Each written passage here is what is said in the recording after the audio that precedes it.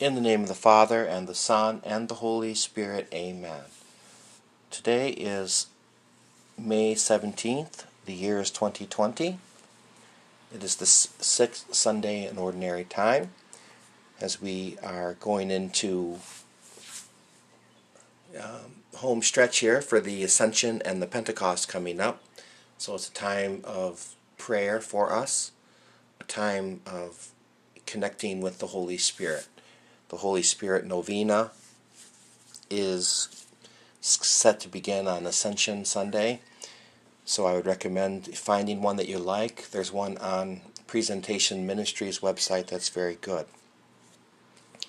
Our saints today that we are also remembering, asking for their intercession, Saint Paschal Baylon, who was born into heaven in 1592. And we remember today all of our deceased family, friends, benefactors, and celebrities. Today I'd like to remember Lawrence Welk, who died in 1992, and Frank Gorshin, who died in 2005.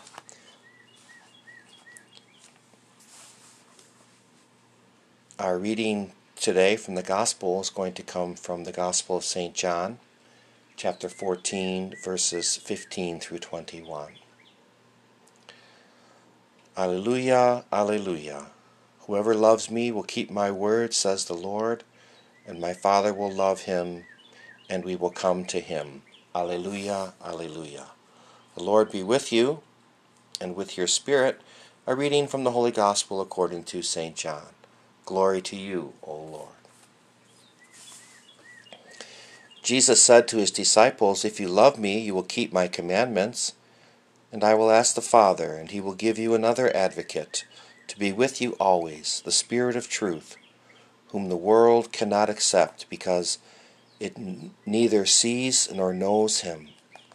But you know him, because he remains with you, and will be in you. I will not leave you orphans, I will come to you. In a little while the world will no longer see me, but you will see me, because I live in you, and you live in me. And on that day you will realize that I am in my Father, and you are in me, and I in you. Whoever has my commandments and observes them is the one who loves me. And whoever loves me will be loved by my Father, and I will love him and reveal myself to him."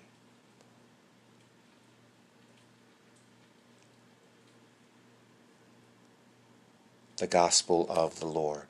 Praise to you, Lord Jesus Christ. My dear friends, the Church today is aiming right for the heart, right at our heart. And the idea is that God desires to dwell in your heart. Our opening prayer today at Mass, we ask for an increase in our heartfelt devotion to God, something of the heart. In our antiphon before Mass, we are talking about making a joyful sound unto the Lord. Joy comes from the heart. And in our psalm response, in Psalm 66, we were crying out with joy to the Lord. Again, that joy coming from the heart. St. Peter today spoke to us about keeping Christ in your heart and always being ready. See, always being ready is having God in your heart.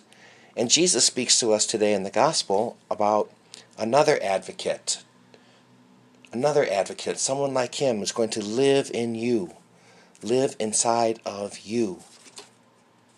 God desires so much to dwell in our heart, to be in the center of our heart, the center of our life, the center of our being. When the Scriptures speak about the heart, they're talking about the most central place of your being, the central part of your life.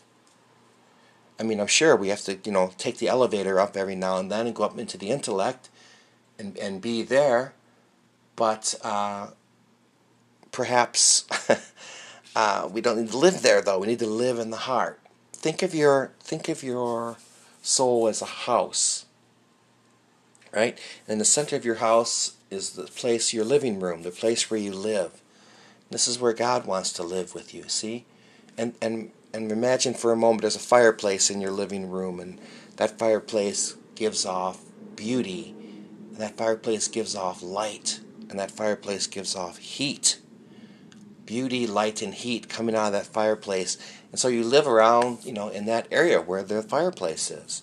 And you can think of the kitchen perhaps as your intellect.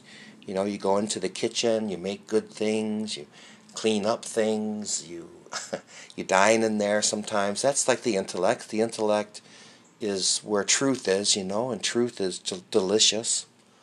And truth is a good thing for us. We got to have truth as well, but we don't live in the kitchen. We live in the living room.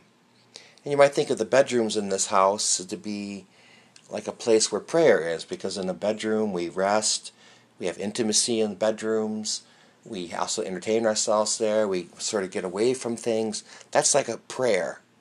That's like prayer. Times where we rest with God. Sometimes the prayer that we say with God is so comforting and so nurturing to us. We can sit there with that rosary in our hand and we can simply be comfortable and resting in the Lord. Then think of the basements in the house, again, as another kind of prayer, a deeper kind of prayer, a prayer of depth, like meditation and contemplation, times where we really rest in the Lord. But it's in that living room where God wants to dwell, in that center part of the house. Again, we don't live in the basement, we don't live in our bedroom, we don't live in the kitchen.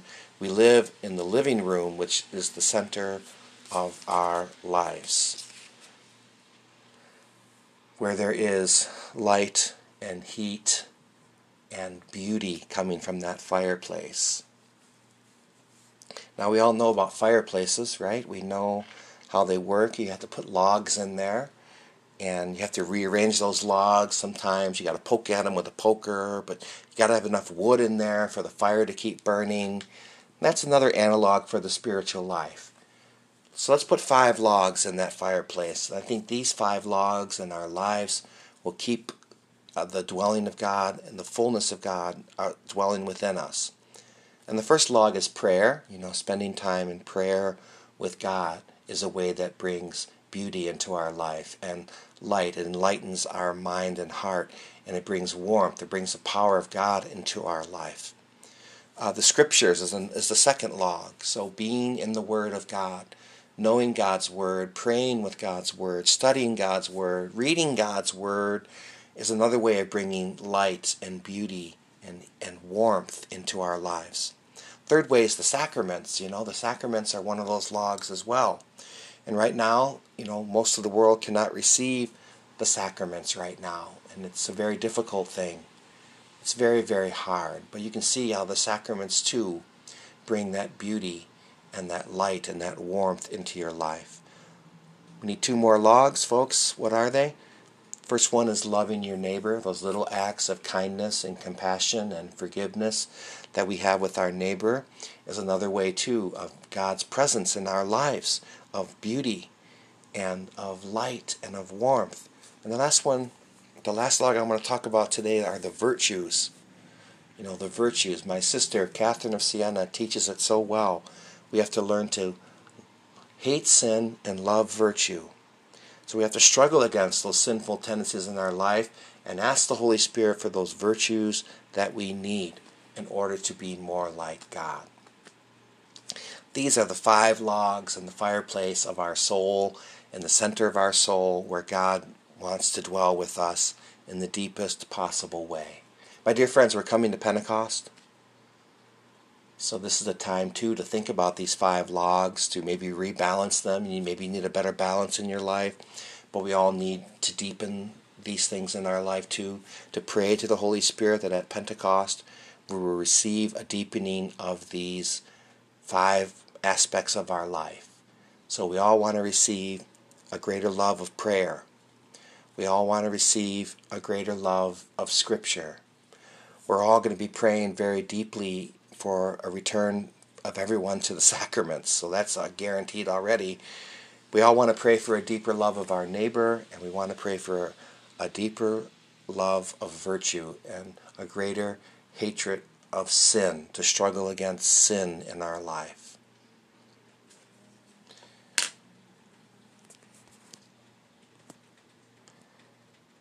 May Almighty God bless you, Father, Son, and Holy Spirit. Amen.